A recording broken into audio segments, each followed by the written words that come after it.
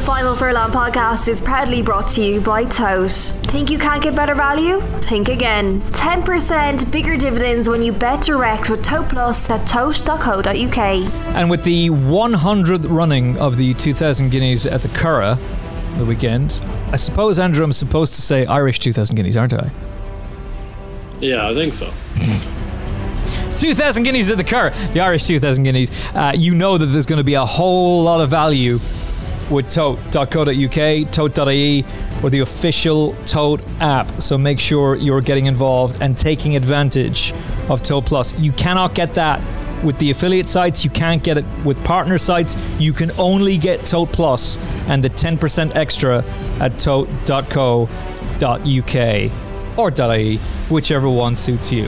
Andrew Blair White is alive and he is here. Andrew, how has cricket commentary been treating you, my friend? Yeah, very good. Been very busy getting into the cricket season as well, and but I've been keeping my eyes firmly peeled to all this flat action and been trying to immerse myself in it this year. So hopefully we might find a winner or two for the Derby and the Oaks. You know, that would be absolutely lovely. I feel it's not dissimilar to like Cheltenham. If I was to pick out the Derby winner this year, I think my flat racing career will have peaked there and I may well just retire when I'm ahead. So that's it, you're out until the jump season. Is like a WhatsApp message from you going, yeah, Kenneth, I'm done, and I'll see you at Cheltenham. See you for the jump season. Yeah, something around that. You can pick me up at Chepstow in October. Let's start with the Derby. So we've had a number of trials. Obviously the Irish 2000 Guineas, the 100th running at the Curragh. And best of luck to Pacquiao and all the team at the Curragh as well. I hope that goes very, very smoothly for them. And we'll be previewing that with Rory Delargy tomorrow and reviewing it with Sarah Lynham next week. Rishi Prasad is coming on the show in a couple of weeks' time as well. But we've had the significant trials. Now, we do know that last year was my assessment of last year's Derby is that it was a weird year where you didn't have Chester, you didn't have the Ballysacks was run after the Derby. So a horse like Serpentine caught people on the hop. A fair play to some Final Furlong podcast listeners. They backed him, and better than me, fair play to you. We're so impressed with his maiden victory and the fact that Coolmore supplemented him that they went for him. But I think that was just a weird running of the race in that, and I would somewhat discount it, albeit that I will respect Serpentine every time he runs this year, and I'm very interested to see what he does.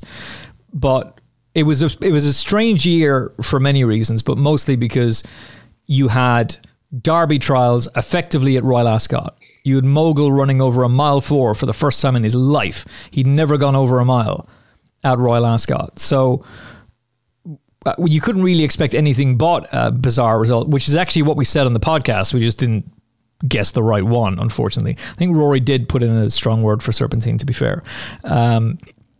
But this year, we have had the trials and the significant ones. So between Chester, York, Leopardstown, the 2000 Guineas, the 1000 Guineas when it comes to the Oaks, which trial do you view as the strongest, in your opinion? I think overall, Emmett, there's no getting away from the fact that the most impressive individual horse has been Bolshoi Ballet in the 2 Leopardstown races in the Ballystacks and the Derrenstown, usually good trials as well. That being said, as much as he's been visually impressive, I'm not sure really about the depth of those races. You know, he's being beaten similar horses. Flying Visit, Jim Bulger horse, who's a grand horse, but probably not up to Group 1 level. Lochderg, Fernando Vici and Taipan, he beat in both races. And probably that's a fair indicator with the way he beat them lengths-wise that he come forward from the Ballysacks in the Derrenstown. But those aren't horses that are going to be making a mark at Group 1 level. And McSwinney looked dreadfully in need of the run in the Derrenstown and drifted out from, I think, 6 or 7 to 4 in the morning to 10 to 3 at SP and ran like he needed it as well. So, and potentially won softer ground. So as much as he's been the most visually impressive horse, he is quite short considering the horses he's beaten, I believe. Realistically, in terms of what he's done, he does deserve to be the favourite. But whether you want to be going in on a horse at 7-4 who's beaten that calibre of horse wouldn't be for me, personally speaking. I thought I quite liked the Dante as a race. I'm probably coming into this, I will preface all of this by saying that I'm relatively biased because I've backed one horse in this race at quite a big price, and he's no longer quite a big price. And it was the winner of the Dante, this Hurricane Lane. Oh. And I just really like him as a horse. Whether he's up to winning a Derby or not, I'm not sure, but I really do like him. And I know people will want to tell me I'm wrong on this, but I can't understand at this time of each of these two horses' career how High Definition is going to reverse this form in the Derby. Yeah, agreed. He looks a little bit like Japan to be High Definition. Like that's. I'm almost certain we made that comparison actually on Monday's show, and I fully agree with you. But by all means, expand on why you think that's the case. Well, he just looks a little backward, and he's obviously been a little bit hard to train. They were looking to get a prep run into him earlier than the Dante. They didn't. Then he runs quite well in the Dante, giving you the hope that he might run well in the Derby. He may well run well in the Derby, but not win it. And then he could well go on to Royal Ascot and run in that Group 2, the Mile 4 race there. And King Edward could go on 7th. Yeah, exactly. And he could go on and maybe run in an Irish Derby and go very close in that. I'm not saying he's not a bad horse by any stretch, but I remember Japan going off in the Derby 20-1. Geez, you could back him each way at that price. High Definition's 4-1. Like, and I don't care what people will tell me. Like, that's just a brutal price. Yeah, like it's a dismal price, and people are clinging on to, I think, anti-post tickets, hoping for the best, that he might have turned inside out since that run at York. I think he'll have improved for that run at York, but not enough. And I don't think this winner's getting anywhere near the amount of credit he deserves, this Hurricane Lane, because he just looks like one of these horses that loves to win. And those are horses that I enjoy backing, because in all three of his starts so far, you'd 2-3 furlongs out, you'd go, oh, geez, is he really actually going to win here? You know, he looks flat to the boards, he's being pumped along, and then he finds and then gets the job done. Like you watch back the Dante 3 furlongs out, you would have thought there's not a hope in hell that Hurricane Lane's going to win the race, and then he goes and wins at Cosley by 3/4 of a length. I think he'd be suitable to step up in trip. I see he's as big as 8-1 in a place or two. I still think that's a good each way bet. I don't think he'll be out of the first 4 on the day, Hurricane Lane. I think he's gutsy. He's more streetwise than other horses that have only just had 3 runs. And one you could easily compare in terms of that 3 runs is this John Leaper, who has been a bit of a leaper in the market after he won at Newmarket last weekend. He just looks vastly inexperienced, though, and you're getting... Sorry for completely missing the timing there, but yeah, that deserved a badum-tish. But he's just getting... Yeah, sorry, that was terrible from me.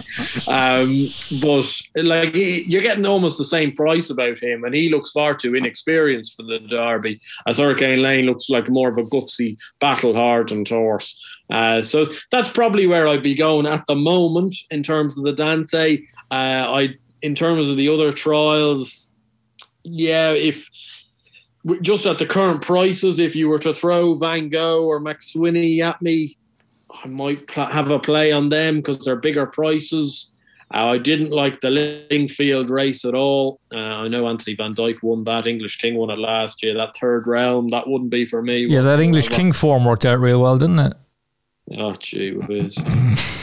I just remember that last year because it was actually just the first good horse everyone had seen for 2 or 3 months. There was no racing on. And then the first sign of any horse of use, and everyone's there going, oh, that's the Derby winner. He's the superstar. Yeah. Yeah. I don't believe Third Realm will be winning the Derby, that's for sure. It looked a poor race to me. The two O'Brien horses in that race need around 2 miles, not a mile and a half. And Adair, I was a little bit disappointed about, actually. I thought he'd win that race for Charlie Appleby. Didn't really go through with it. So I wouldn't be taking that form brilliantly. So probably the Dante form, just in terms of, I think the winner's the best price. I think the favourite has a favourite's chance, but probably too short in the market at that 7-4 price, given what he's beaten, because he's beaten an undercooked McSweeney and a bunch of Group 2, Group 3 horses. Well, let's look at the market and then dismantle it, basically. So Balshoi Ballet is a best price 15-8. You can get that with one firm. Pretty much everybody else is going 7-4. Is he going to be 7-4 in the day? Really? I don't think he will be. High definition 4s. He drifts. He must drift. Like he's going to be. I can't see who's backing him at 4-1. Like I really can't. Unless you're clinging, as you said, you're clinging on to anti-post dockets. Mohafith. I might got it out right this time. 8s after making a complete balls of it. John Leaper, completely in agreement with you. I think we actually touched on this with Lucy and Kate as well, and they were both in agreement too. That impeccably bred, but does not look like a horse who will cope with Epsom, despite the fact that he's out of an Oaks winner in Snow Ferry. Just looks like a horse that is a typical Frankel. He's way too keen to get around there. Hurricane Lane, I'm with you, brother. I'm with you. I think the 8s is embarrassingly big, and there's a lot of firms that are adjusting and going down to 5s. Van Gogh, I really hope we don't see him at the weekend. There's a possibility that he runs in the Irish 2000 Guineas. I'm very much hoping that he skips that, but maybe they feel he needs it. I retain the faith in him, and McSweeney was the other horse that you were quite keen on then, 20s. So there'll be plenty of people then who are saying, whoa, hang on a second now. High definition got beat, and you're saying no. McSweeney got beat, and you're saying yes. But there's a massive price differential here. And there's also the fact that McSweeney won a Group 1, which is very good at throwing up classic winners, the Virgin Fortuity. And it's pretty obvious now, with the benefit of hindsight, that McSweeney just was not ready for the 2000 Guineas, because that's how he ran behind Balshoi Ballet, like a horse who desperately needed it. He might also need soft ground. It's entirely possible that soft ground is something he needs as well. But the word on the street here, and I'm not far from where Bulger trains, is that this fella he's an absolute superstar. And Bulger can't wait to unleash him. So the favourite then, as people are looking at the market, are you expecting bigger on the day? I would be expecting pretty similar, if I'm being honest. I think people like him. He's, maybe you might guess, would you get 9-4 or 5-2 on the day, maybe? I think you could. You might get a small drift on him. I certainly wouldn't be backing him right now. I think it's interesting, though, with what you're saying there about McSweeney. I think it's been quite a clever ploy here by Jim Bulger. He's actually thrown this horse Flying Visit around the place, blatantly just as a kind of tester of form, I believe. And he came second in the Ballysacks, and then he went over and ran in the Dante. Bulger doesn't throw over too many to the Dante, and I think it's just measuring form with McSweeney as to what he has on his hands there. Mm-hmm. So I think that's something to just bear in mind.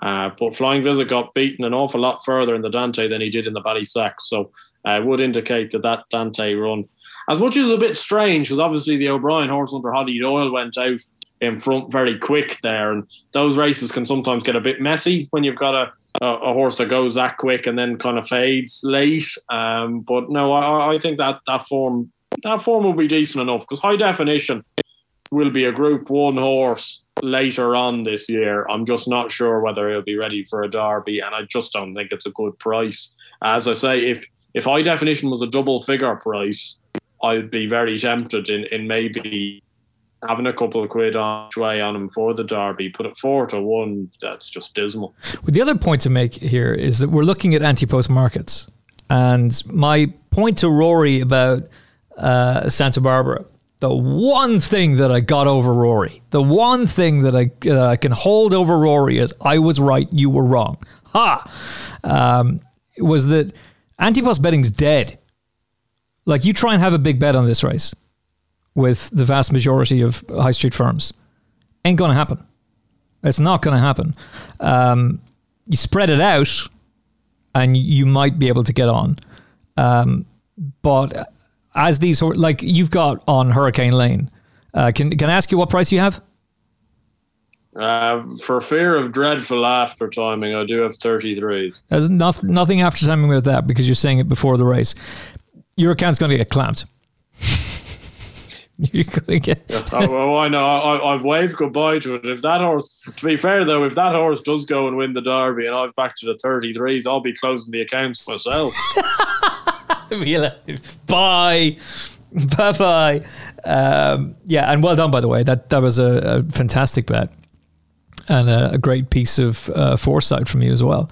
Because Godolphin went into the Derby and to the Classics with arguably a very strong hand at the start of the season, and it fell apart, except for this guy.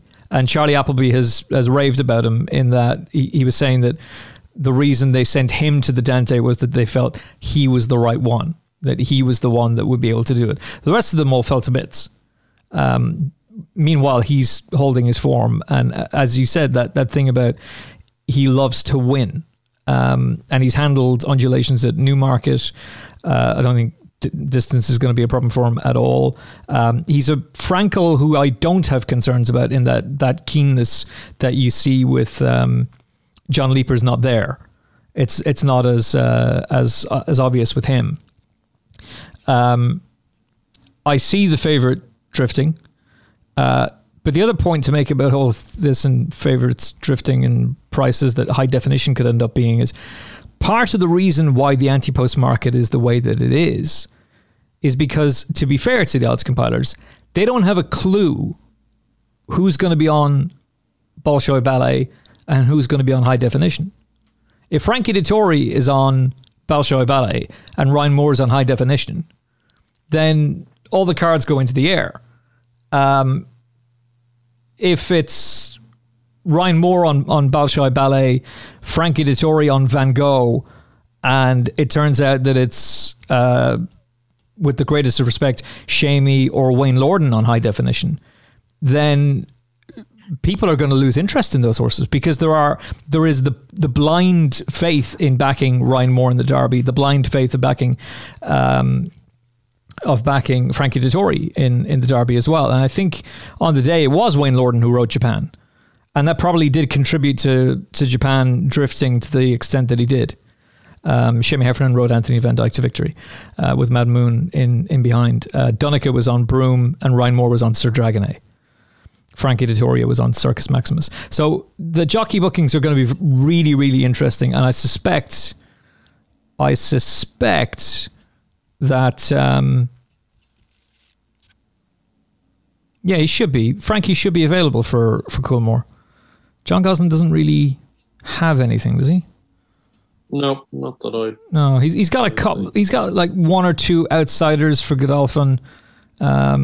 He does have Dirab, but I wouldn't be overly gone on him either. Like, he's been beaten twice, so not so sure about that.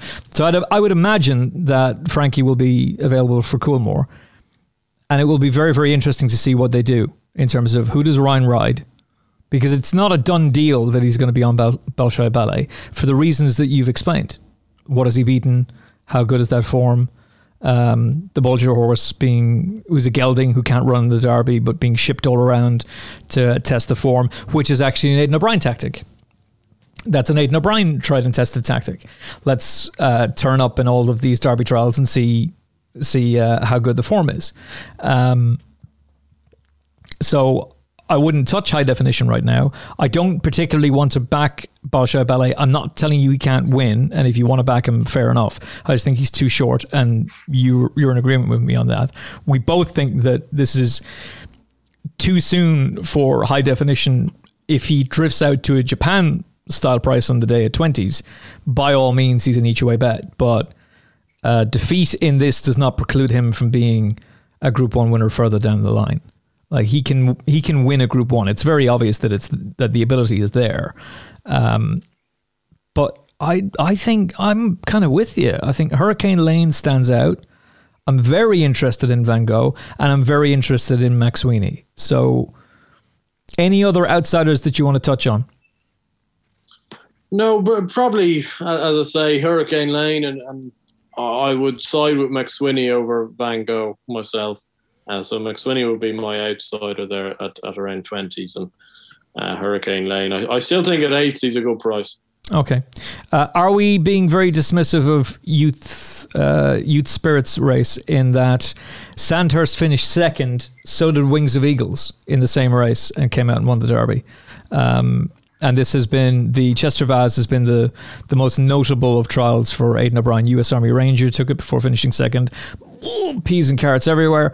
Sir Dragonet won before being beaten. Ruler of the World won it on only his second start, and then of course won the Derby. Is there a possibility that Sandhurst is a lively outsider, and who would be your outsider? Yeah, I suppose he'd be as good as any, Emma, to be honest, especially at those prices. If I'm being brutally honest, I just didn't overly like the look of that Chester Vase race. I know it's sprung up a few good horses in the last number of years, and Aidan O'Brien usually does target it with a good horse, but Sandhurst ran a grand race. Just, again, very hard to know about jockey bookings in terms of what prices you're going to get. We've seen in years gone by with Aidan O'Brien, it doesn't necessarily matter whether some of these horses are being ridden by supposedly the 5th, 6th string jockey, because, you know, I think Aidan O'Brien sometimes goes into these races with 4 or 5 extremely well-bred colts, and he couldn't tell you who's going to have improved the most. But yeah, Sandhurst would have a small each way chance, but I think still looking down on it, I think you can overcomplicate things, and I'm trying not to with Hurricane Lane and McSweeney, and probably that's what I'm going to end up doing on the day. I might go in again on the Charlie Appleby horse, and I'll definitely be back on McSweeney if he turns up. But I would be very surprised if it wasn't one in that first 5 or 6 in the betting that was to win this race, Emmett. Pop quiz, hotshot. How many times has Aidan O'Brien won this race in the last 10 years? And how many times has the same jockey combination partnered a horse to victory as well for him? Geez, you're putting me on the spot here. Do not Google it. No, I'm not. Last 10 years, this is pure guess, that he's won it 5 times, and I'm guessing that not a single jockey has won it twice for him in that 10 years. He has won it 6 times. Oh! You were very, very close. And the only one, no one has done back-to-back, but one person did win it twice for him, and that was Joseph. Okay, so I should have got that. Joseph was on Camelot in Australia.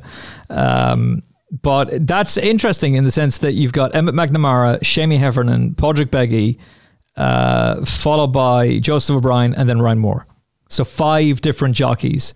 And the stable number 1 has not ridden the winner of this race since 2013. And people were looking at the time of him being on Ruler of the World and going, really? Is he the right one to be on? 'Cause remember, there was all that talk about Battle of Marengo and God, even Richard Hughes was riding in that race. Jesus Christ. God almighty tonight. Richard Hughes was riding in that race. Pop quiz, who was the favourite when Ruler of the World won the Derby? I have no idea. Don't approach. Oh, don't approach. Pulled like the proverbial. Pull like a 4 furlong horse. He did. I've never seen anything like it. It was unbelievable. It was unbelievable. What was even more unbelievable was the fact that he came out and won the St. James's Palace Stakes like a couple of weeks later. Remarkable training from Jim Bolger. Because if you ran him in the King's Stand, I wouldn't have been surprised, because that's how hard he pulled that day. It was unbelievable. So look, Aidan O'Brien's got the best record in the race.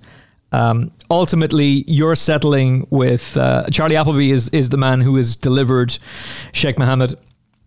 Notice how not many people are mentioning Sheikh Mohammed's name these days. I wonder why that is. No, I wonder. Why would that be? Charlie Appleby is the man who gave Sheikh Mohammed the Godolphin Blue victory in the Derby with Massar back in 2018. And you're trusting him to do it again, this time in the shape of Hurricane Lane, who is bred to do the job. And I agree with you. I think the Dante was a fantastic race. And I think that you're right, that Hurricane Lane is ahead of High Definition now, and therefore should be a shorter price. High Definition may very well overtake him as the season progresses. But we're not there yet. No, yeah, I do. I wouldn't know how far Hurricane Lane can go, but I certainly believe High Definition. You'll see a much better horse in 3 or 4 months' time than you'll see him in the Derby. Okay. Very pleased to hear you mention Van Gogh, and particularly pleased to hear you mention Max Sweeney as well. In terms of an outsider, I'll throw in Sandhurst, but you're not as valuing of that form as some. Valuing of that form? You don't put much stock in that form. That sounds an awful lot better, Emmett. Why didn't you say that first time around? Don't know. That race wouldn't have been for me now, I must confess. More expert anti-post insight for the Kazoo Oaks, where I think Andrew and I have 2 big price fancies for the race, and also the Kazoo Coronation Cup as well, if we can figure out which Aidan O'Brien horses are going to turn up. But first of all, let me tell you about Tote Plus, which I alluded to at the start of the show, and the dulcet tones of Tuala told you a little bit about as well. Tote are on a mission to provide bettors, and especially Final Furlong podcast listeners, with extra gravy with Tote Plus, which is a new enhanced dividend on all of Tote's racing pools. So let's do a hypothetical. Let's say you do a win bet on race day with Tote, but for some reason it pays below the SP. Kind of sucks, doesn't it? Well, no, it doesn't. Because with the Tote SP guarantee, you are guaranteed to be paid the exact same as the SP by Tote. And on top of that, you'll get a 10% bonus. So this applies to win bets, place bets, place pots, quad pots, exactas, trifectas. Say you win £1 million on the Scoop 6. You haven't won £1 million. You've won £1,100,000 because you got that 10% Tote Plus bump. You can't get this with an affiliate site. You can't get this with a partner site. You can only get advantage of the best value in the racing market today by placing your bets with tote.co.uk, tote.ie, or the official Tote app. All terms and conditions are available on tote.co.uk and tote.ie. This is a game changer, especially when the World Pool kicks in for Royal Ascot. We're talking about mega bucks for exactas and trifectas. The decision is easy. On race days, bet with tote.co.uk and automatically get that Tote Plus 10% bump on your racing winnings. All right, let's get back to the show and get back to finding some gravy. Let's switch to the Oaks then. So the fillies, Santa Barbara, 15-8 favourite. Snowfall, 4s. So Aidan O'Brien has the first and second in the market. There's a surprise. Zendaya, who we like on the show, 8s, not necessarily for this race. Teona, another 8-1 shot. Mother Earth won't be running and wouldn't get this trip in a horse box powered by an Elon Musk Tesla. Dubai Fountain is 9's Noon Star, who the Stout team thought the world of. 12s. We should mention a couple of others. Shale is going to run in the 1,000 guineas of the weekend. We have seen horses come out of the Irish 1,000 guineas, I should say, and run massive races in the Oaks. I'm looking at you, Peeping Fawn. So Shale will make her second start of the season for Donncha O'Brien. Whether or not she could see out this distance is another matter entirely. And Sherbet Lemon, who won the Lingfield Oaks trial, is a 33-1 shot. Let's deal with the favourite first of all. So one of the things I was saying on the show on Monday with Lucy and Kate was those who are clinging to the Santa Barbara dockets will have been very pleased to have seen Mother Earth go so close to victory in the French 1000 Guineas. And things didn't necessarily go to plan for her there. And she had a day less of rest than Poetic Flare. And Poetic Flare bombed out. Like, he was very disappointing. Whereas Mother Earth ran a fantastic race. Didn't like Santa Barbara for the 1000 Guineas. That was on record. I don't like her for the Oaks either. And I don't like her because of her lack of experience and most of all her price. So what is your take on Santa Barbara? And do you look at her differently now on the back of Mother Earth having come out and run such a massive race in the French 1000 Guineas? Yeah, well, that does help. It helps give a level of kind of robustness to that 1000 Guineas form that I suppose just right at the time people maybe were a little bit wondering of how strong that race was. Look, there's no getting away from Santa Barbara. She ran a very good race in the 1000 Guineas for a filly so inexperienced. This being said, she's still an absolute myth being this price. It's a genuine. It's one of your old-fashioned horse racing myths. This filly's 15-8 for the Oaks. Like, I don't know what people are saying that I'm not seeing. I don't know whether I've had my eyes closed. It just seems to be a price based on reputation more than performance, and those are horses I hate backing. Look, she could well be too good. I don't think it looks that great a race on paper, the Oaks, I must confess. And maybe she will be too good for it. She'll obviously come forward an awful lot for that 1000 Guineas run. And also the other week I was seeing Ryan Moore getting interviewed and he talked up her pretty well. And to be honest, Ryan Moore talks so little and talks up so few that you do have to take that into consideration. But at 15-8, you know, in terms of value betting or in terms of even just wise betting, it's a poor price. That being said, as much as it's a poor price, Emmett, it really wouldn't surprise me if this horse goes off shorter. Really? Because all the absolute, you know, shrewds in inverted commas seem to just love this horse. And again, for reasons that haven't been explained to me, because realistically, Ryan Moore will be jocked up on her and there'll be another sea of money once that's confirmed. And to be honest, she's not a filly I'd back even if she was 3-1. It's not like in comparison to the Derby, where if you were to hand me 3-1, 7-2 right now by Bolshoi Ballet, I'd be very, very considerate of backing it. You could give me this filly at 7-2, I wouldn't touch her. She's just not for me at all. Very inexperienced still. She was very, very green in the 1000 Guineas, so you're taking it on an awful lot of trust that she'll have improved and learned an awful lot from that. And as much as she'll have come forward and have learned a fair bit, as she improved enough. Then you've got the Musadora form. I thought the winner was good. Snowfall, she was impressive. That being said, she looked quite held as a 2-year-old, so she needed to be as good as she was to come into this Oaks picture. She seemed to relish the step up in trip. She's well worth her place as second in the betting. And I don't know, I think at 4-1, she's a fair price. I don't think she's a brilliant price. I don't think she's a bad price. I think she's exactly where she should be. The two in behind her in that race are interesting. As you say, they seem to think, every man and dog seem to think that Noon Star was going to win the Musadora.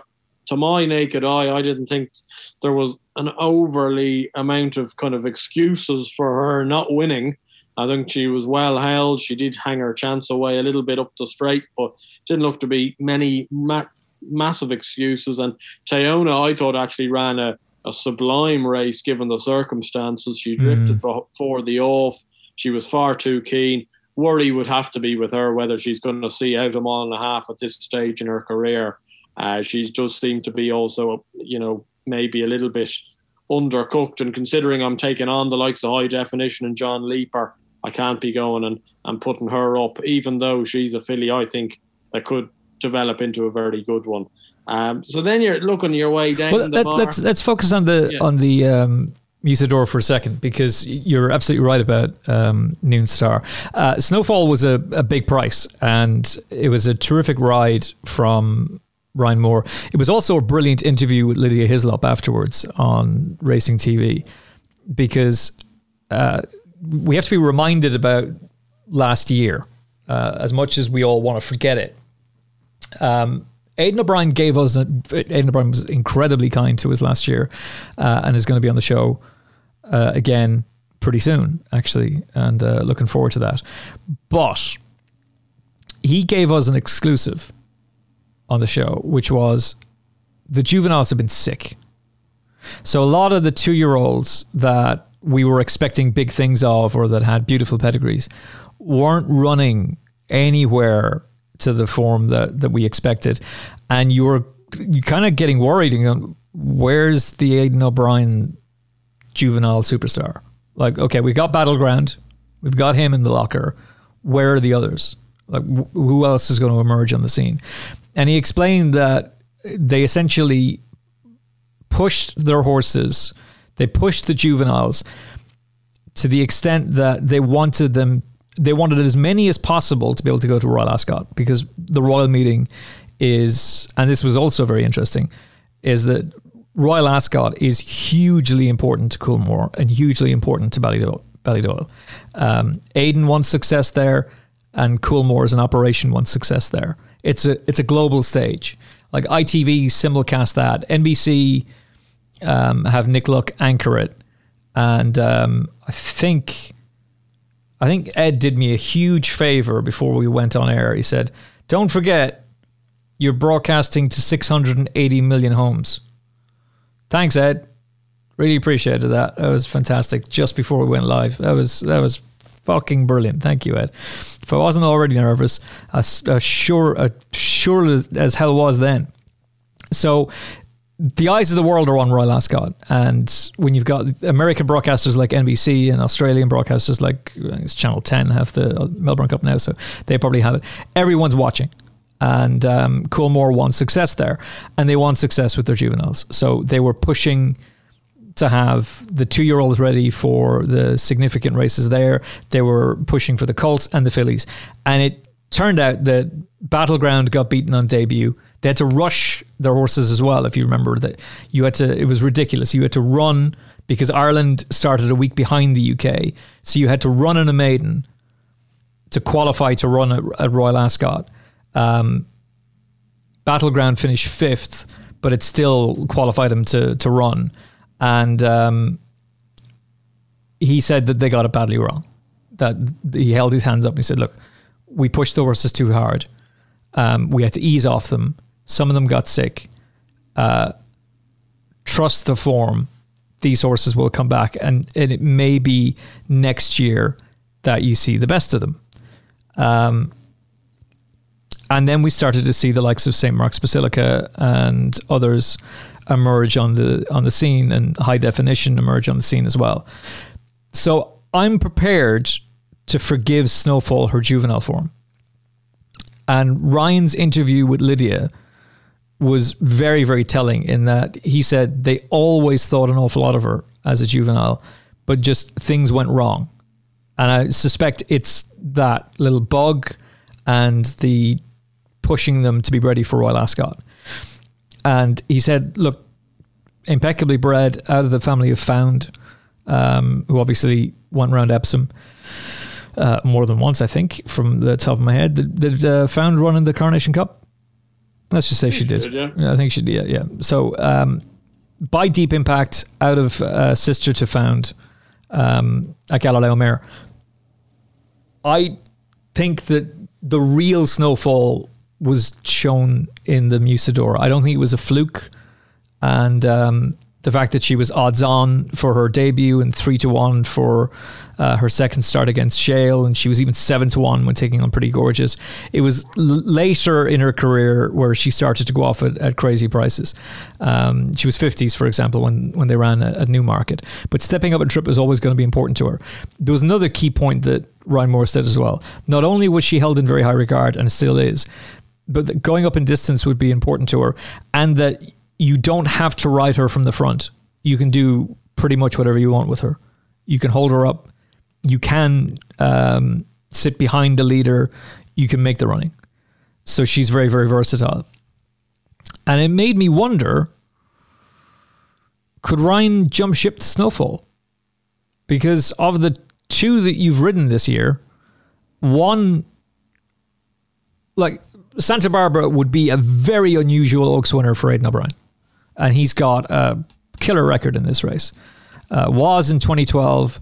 Qualify was bonkers in 2015. 2016, he takes it with Minding. 2018, Forever Together. And 2020, Love. They all had vast amounts of experience as juveniles, and they had experience as 3-year-olds. She doesn't. Santa Barbara doesn't. So again, I'm not saying that she can't be a Group 1 filly later on down the line, but unless this race completely cuts apart, I don't want to back her, and I don't see how she wins the Oaks, quite frankly. I think something else will just do her for experience, and I would rather back Snowfall of the two. So there's my argument, young man. Yeah, I think it's a very fair argument. I think, yeah, if you are, it's just whether you're willing to forgive the juvenile form or not. And I can clearly see why you would.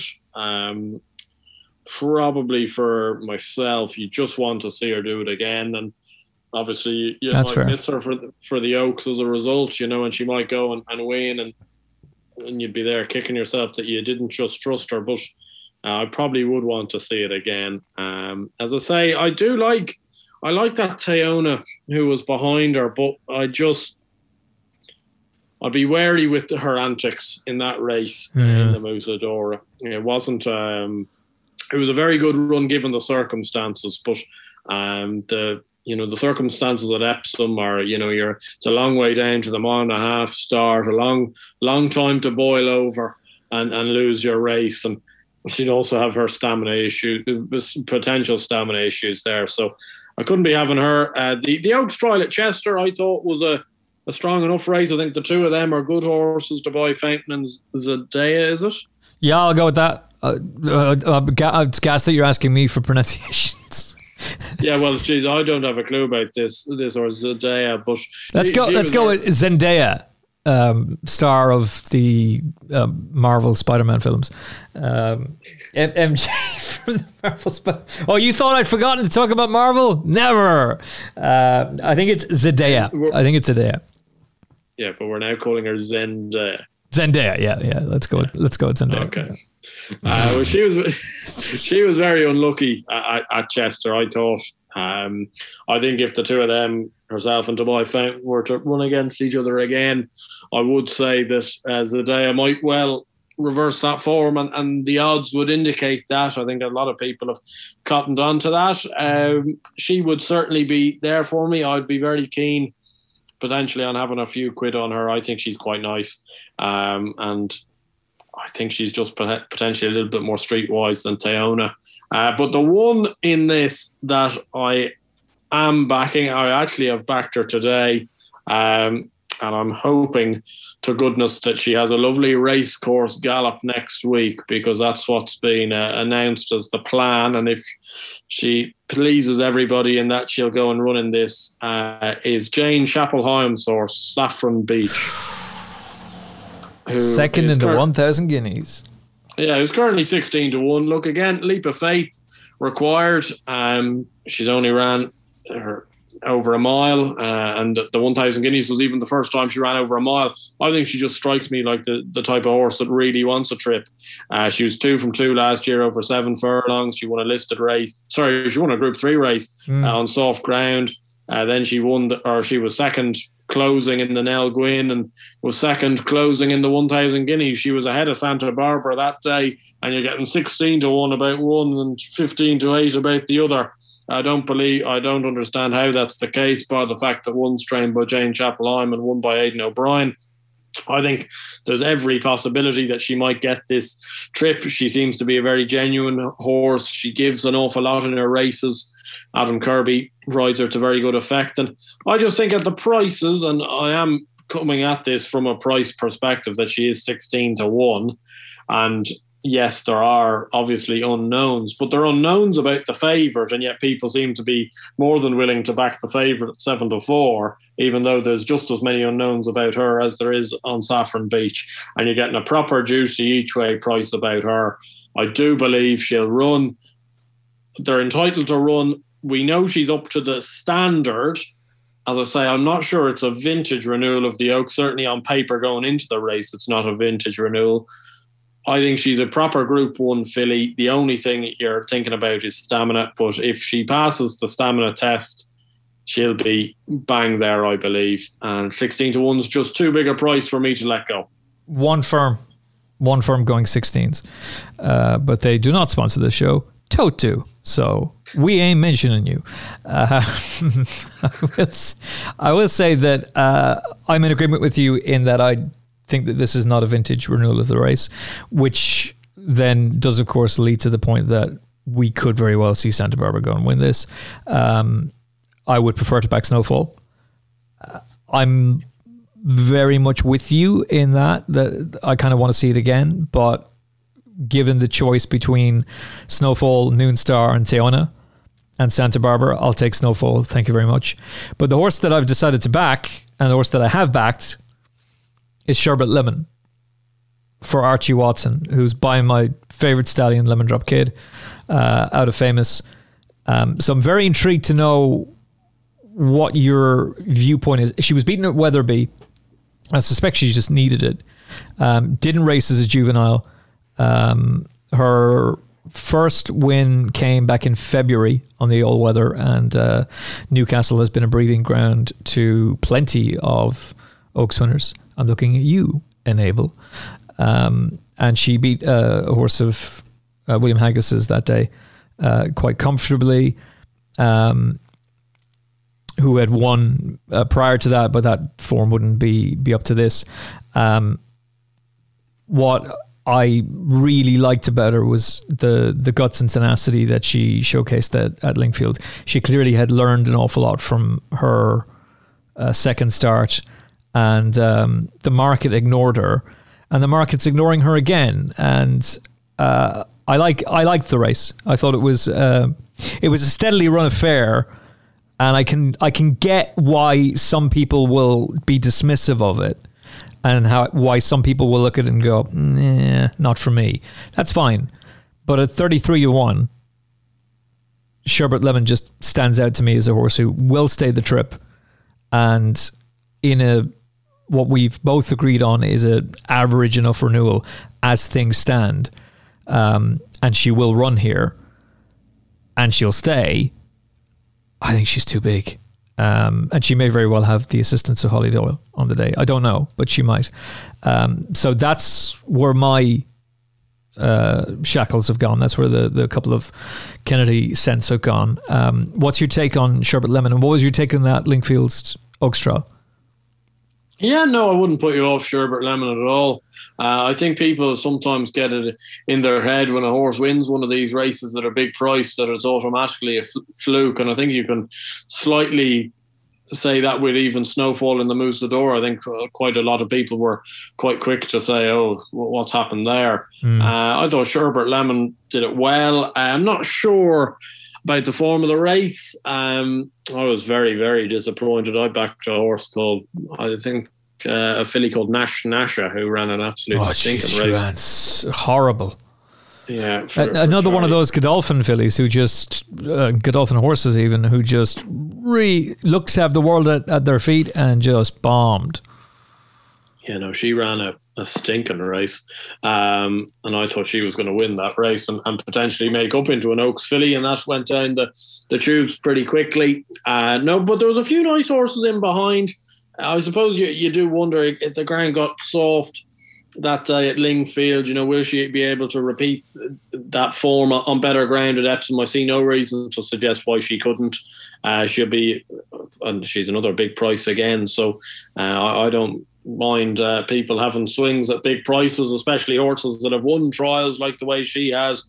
As you say, she's a guaranteed stayer. She's got an awful lot of guts and tenacity, and those are attributes I like. So no, I couldn't put you off Sherbert Lemon at all. And I think that race will end up being a grand race, that Lingfield Oaks trial. It probably won't be one of, you won't look back at it in a few years and go, oh, look at all those superstars. But I'd be disappointed if it hadn't thrown up a few decent horses in behind. And there was the Hugo Palmer horse, I think in the Qatar Racing Silks, who's quite a nice horse. So I think Sherbert Lemon, I wouldn't put you off for it at all. Yeah, the Hugo Palmer horse is Ocean Road, who had won, and Save a Forest was second. The other point of this is that Noon Star was the horse who beat her back in Wetherby, and Noon Star couldn't live with Snowfall. So we kind of come back to that Musadora form then as well. And again, I just think that you could look at the Wetherby performance and think, God, that was disappointing. How did she then come out and win a Lingfield Oaks trial? Don't complicate your mind. She did win a Lingfield Oaks trial. She has won an Oaks trial.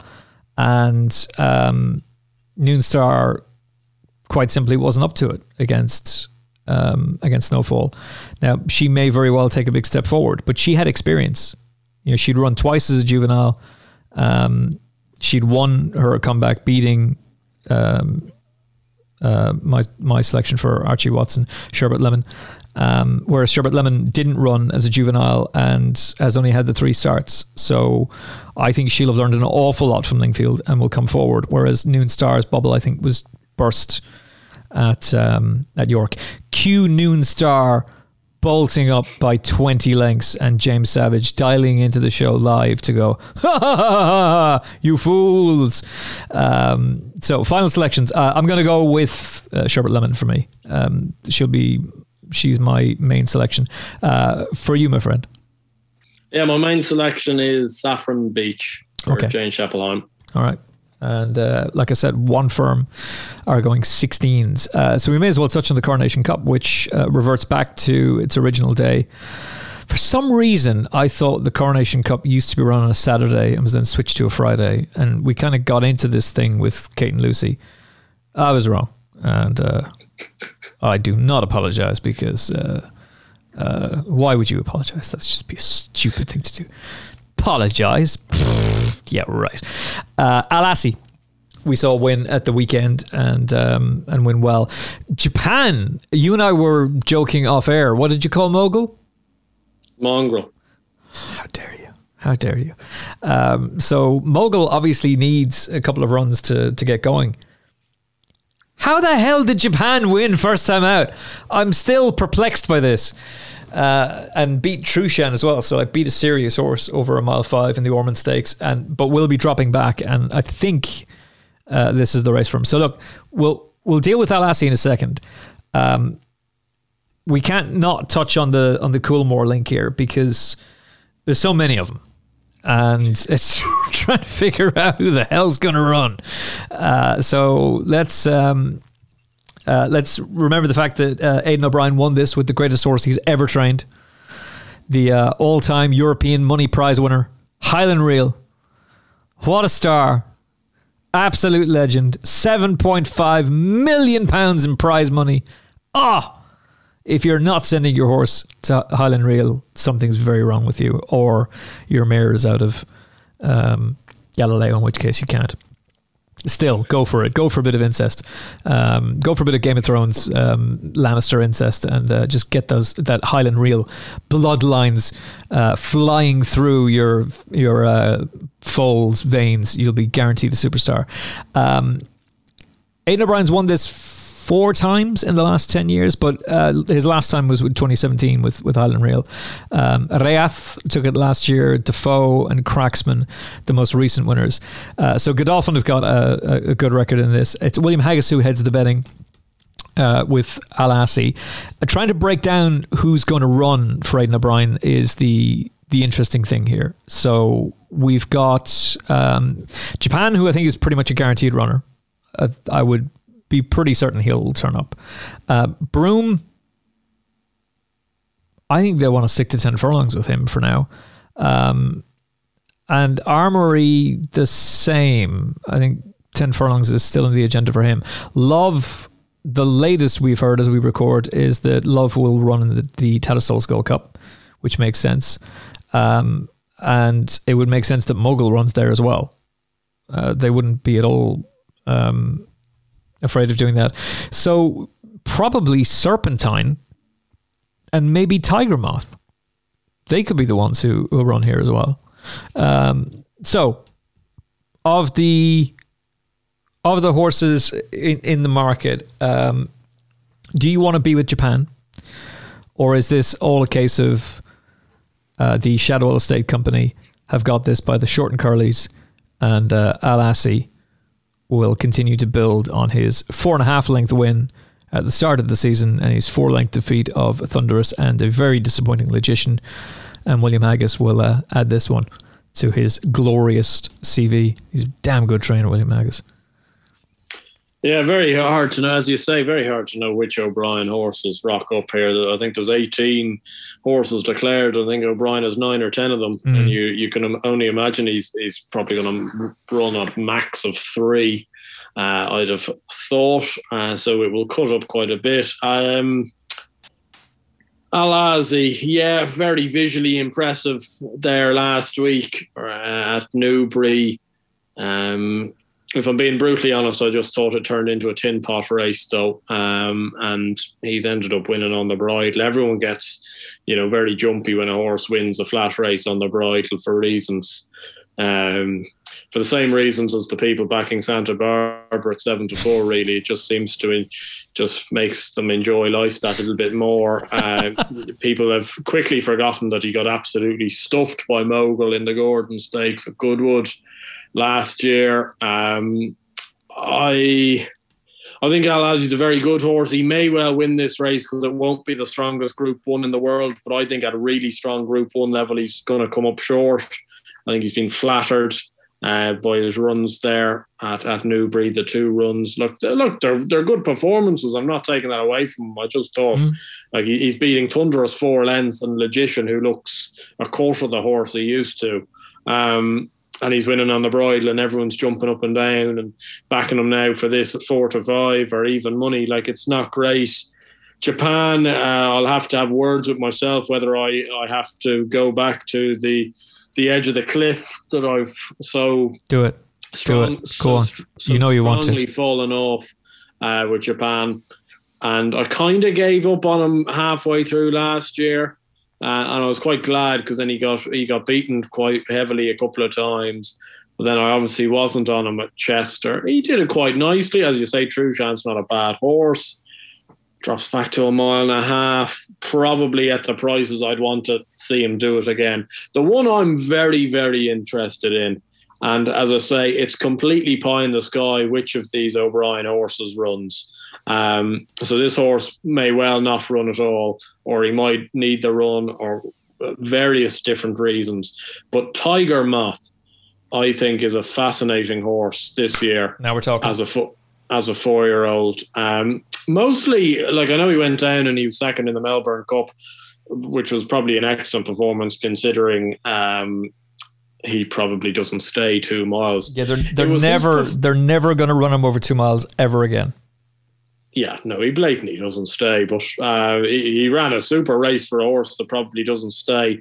It was his performance on the Champions Weekend at Leopardstown that I thought was different world completely. I went into that race and there was actually one of Joseph's horses, what's his name, Patrick Sarsfield.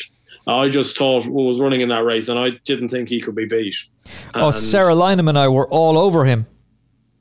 Yeah, I just didn't think he could beat it. And he'd been a horse that had won me plenty of money all of last year, and I thought he was the bee's knees. And he went into this race. Now, he probably didn't stay himself. But this horse, I was quite keen to take Tiger Moth on in that race. I remember watching the race going, this horse is an absolute freak. And he beat Silence Please 4 lengths. Now, Silence Please has kind of given mixed messages to that form since then. But I just thought he won that like in the style of a very, very good horse. And it wouldn't surprise me in the slightest if this horse makes up into being a proper Group 1 horse over a mile and a half this year. As I say, there's a number of different factors.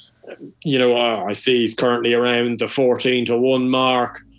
Will he run? Is he going to be ready to do himself justice? So these are things that you have to bear in mind. But I certainly have seen stranger things than Tiger Moth running a big race, because I think he could be excellent. And maybe the horse out of all of these to maybe take forward into the season. He's very unexposed as 4-year-olds go. And probably more so from a case that I'm not a massive fan of the top 2 in the market. I was once a diehard Japan fan. I'm struggling to bring myself back onto board with him, and I've never really been overly taken on this Al-Azi. So Tiger Moth, if he was to run, I think could run a big race, and certainly one to watch out for this year as a 4-year-old. I couldn't agree with you more. It is interesting that he's entered for the Gold Cup, because Aidan O'Brien could not have been clearer on the show on the stable tour at the start of the season that we are not going to run him over 2 miles again. So maybe it's the lads just keeping their options open with him. Which, I mean, look, you've got to pay money to enter in these races. They don't care. Whenever you see an Aidan O'Brien horse says, entered in the Derby, that's the most pointless thing to write on a spotlight. Of course he's entered in the Derby. Of course they are. The second they hit the ground, they're registered and entered in the Derby, for God's sakes. It doesn't mean... If Aidan O'Brien trained me, he'd enter me in the Derby. Like, it's no skin off his nose or the lads' nose. Like, exactly. They're just going to do it. Like. Exactly. I mean, I think that's one of the things that has been a little bit embarrassing for them, is that they took out Sir Dragonet and they took out Serpentine. But hey, it worked out really well with Serpentine, so they didn't care in the end. But all of these horses, the second they land on the ground, they're essentially entered. So it's the most pointless thing. And it frustrates me no end whenever I read it. And the same goes for Godolphin, by the way. If a Darley horse, or it's Godolphin now, isn't it? They don't really call them Darley anymore. It's all meant to be under the same operation.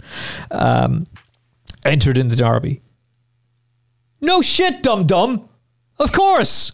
Of course they're entered in the Derby. Unless they're a gelding. Yes, they're entered in the Derby, for God's sakes.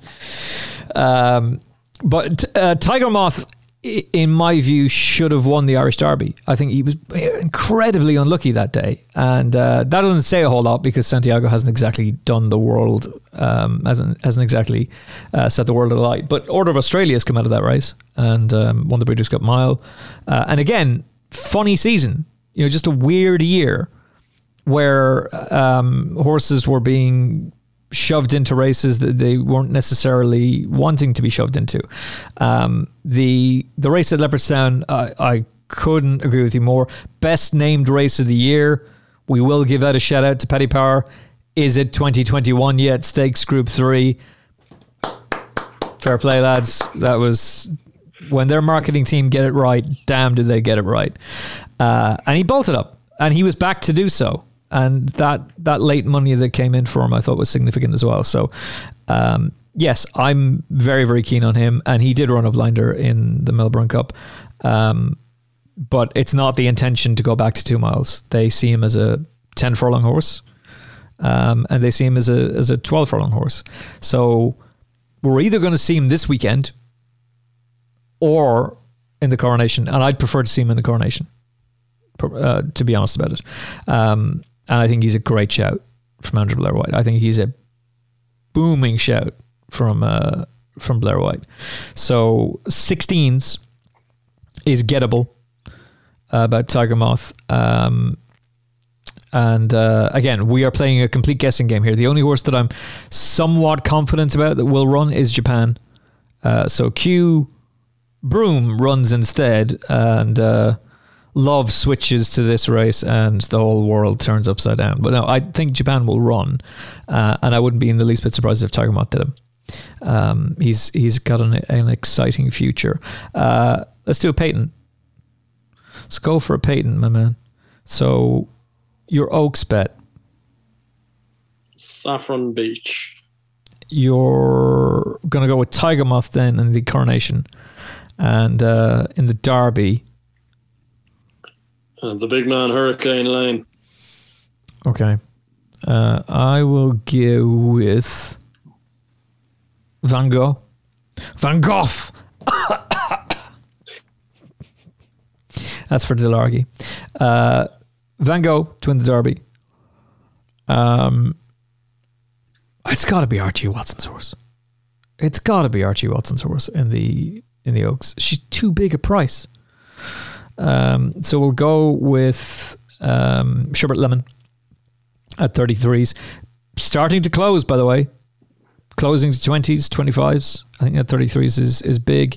And I'll go with Japan for the Coronation Cup. I'm quite keen to stick on Alazi as well. That's it. That is it. Do you have any particular views on the Curragh at the weekend, my man? Lucky Vega. You can put as many pounds or euros as you want on. I love the fact that I just asked that question and instantly you just go, yeah, game over, Lucky Vega. I love this horse. Absolutely love what he did in the big 6 furlong race at the Curragh last Phoenix year, the Phoenix Stakes. I've never seen the likes. And to be honest, if he was trained by certain AP O'Brien, we wouldn't have heard the end of that performance. He was then unlucky in the national stakes. He then went over. He ran in the Middle Park, didn't he? And he came second, ran a good race. I was quite sweet on him for the 2,000 guineas. I wasn't sure whether he was going to stay or not. Ran a blinder of a race. Arguably a little bit unlucky as well, because the two horses were closing in on him right at the finish. And I'm hoping that compensation awaits. I think it's a great shout with Lucky Vega. And Jess Garrington's stable form has kind of turned around a little bit as well. She was kind of in and out there for a bit. But there's a lot to like about Lucky Vega and has bags of experience as well. I found it a difficult race, actually, because you're again in this position of who the hell is Aidan going to run? I've noticed the money come in for Wembley. Don't think we haven't noticed that since we talked about it on Monday. Because Lucy and Kate made two very good points. I think it was Lucy was driving this point mostly, to be fair. I was stressing, don't run Van Gogh, please don't. Because Lucy's note before the 2,000 guineas was, too slow to win the 2,000 guineas will win Derby.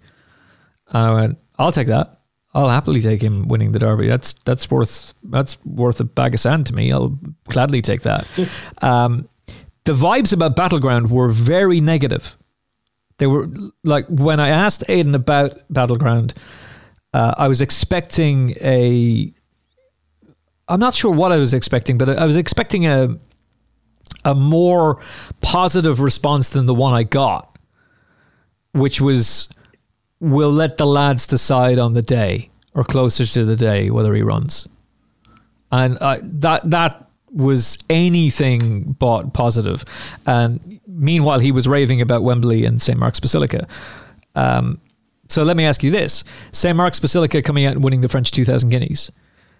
Does that then give you hope in that if you look at a horse like Wembley and Thunder Moon, to make you go, that could not possibly have been their runs on the day, and St. Mark's Basilica has proved that by winning the French 2,000 guineas? Or was that just St. Mark's Basilica with an individually brilliant performance and he's gone clear of the rest?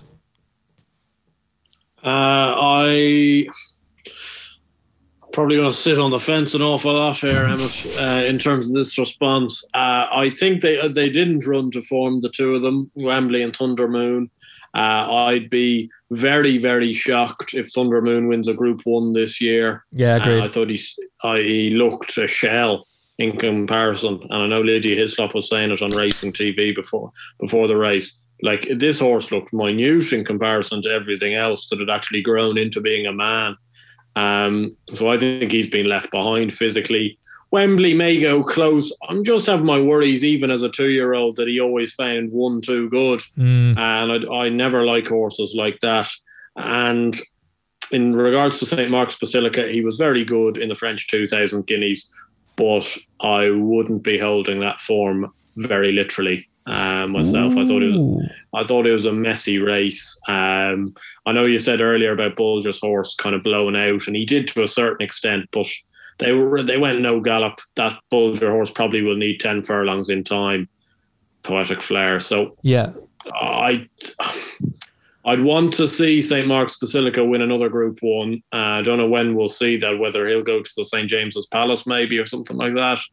I don't know what the story is with him, but I don't know. I just wouldn't trust that French form. French racing kind of blows my mind at times with how slowly they can go, and it just all quickens up, and then people are caught on heels. It turns into a bit of a mess. And that one, I'd be taking the 1,000 guineas form, the French 1,000 guineas form, more literally. They went more of an even gallop in that race. Yeah, that's actually a very fair point. I thought St. Mark's Basilica did something that he hadn't shown as a juvenile. And again, this kind of goes back to the issues that Aidan O'Brien had with these 2-year-olds, in that they weren't particularly well. Some of them were suffering some setbacks. Some of them were straight up ill. And one of the things that St. Mark's Basilica didn't demonstrate as a juvenile was a turn of foot. He didn't really demonstrate a turn of foot that could get himself out of trouble. He seemed to win the Dewhurst by staying on. Now, I love that performance, and I straight up, I tipped him on the show and backed him. And we put up the trifecta as well. So, yeah, we were rolling in that cash, in that Darley Dewhurst cash, baby. Thank you, Tote. We were rolling in that cash. And then, of course, I blew it a couple of weeks later. But one of the things about St. Mark's Basilica is that he hadn't really demonstrated a devastating turn of foot. He did in France. I thought he did in France, and a turn of foot that got himself out of trouble. Which made, and the fact that the note on the Racing Post is ran on strongly, comfortably, makes me think that he can progress from here. So, like, would you agree with that at least the turn of foot was there, whereas it was lacking as a juvenile? Oh, yes, and of course he could come on leaps and bounds. I just possibly for next time out, I'd again, he'd be one of these horses I'd just like to see him do it again. If he did it again and won like he did in that race in another Group 1 in England or in Ireland, you'd have to think he's an excellent horse. Sometimes I struggle to get sold on these horses just quite immediately, but usually end up finding my way to get sold. So I would just be holding out on him. And to be fair to Poetic Flare, he ran flat, but he did stay on towards the finish. And you're probably right, 10 furlongs is going to be his trip ultimately. But for a horse that could have been beaten 5-6 lengths, he ends up only been beaten 2.25 lengths. It was still disappointing, but it was a flat performance from him. Oh yeah, it was disappointing because you were hoping he might be the real deal, and he still may well be, but he just didn't quite look himself. I think over a mile he probably needs a much stronger run race, realistically, or as I say, maybe a little bit of a step up in trip. But I'm sure they were a little bit disappointed. I'd say the only reason, like Jim Bulger doesn't throw many over to France just for the sake of it. So I'd assume they went over there really expecting him to win, and therefore him coming fifth wasn't really exactly what they were looking for. Even though he did kind of hit the line hard, I suspect that was of very little kind of consolation for those involved. Julian Muscat has written an article for the Racing Post saying credible British hopes for the Derby are in short supply, and no wonder. Julian Muscat complaining?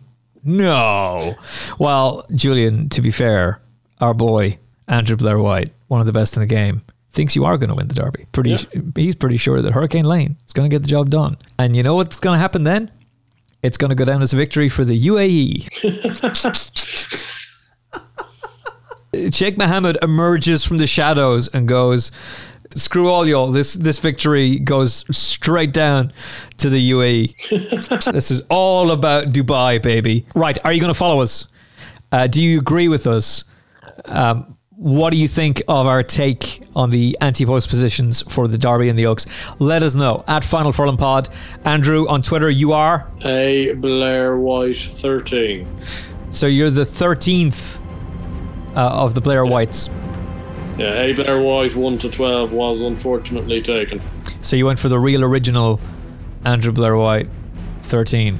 Jesus Christ, man. Come on, man. Couldn't you just done like Gravy Train Killer 13 or something like that? I think of changing it to that if you're that interested. Andrew Blair Gravy Train White. Let's go with that instead. That's the winner. For now, my man.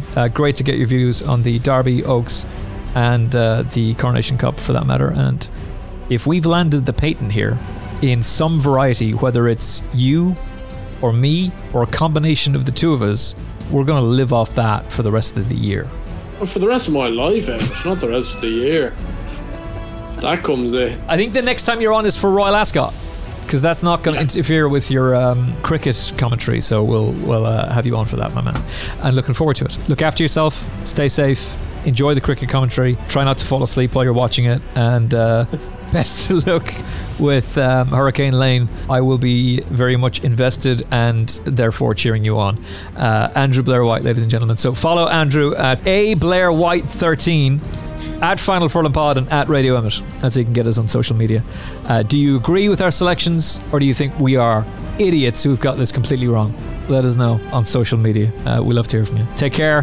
Thanks for listening. Look after yourself and stay safe. Talk to you soon. God bless. The Final Furlong podcast is proudly brought to you by Tote. Think you can't get better value? Think again. 10% bigger dividends when you bet direct with Tote Plus at tote.co.uk.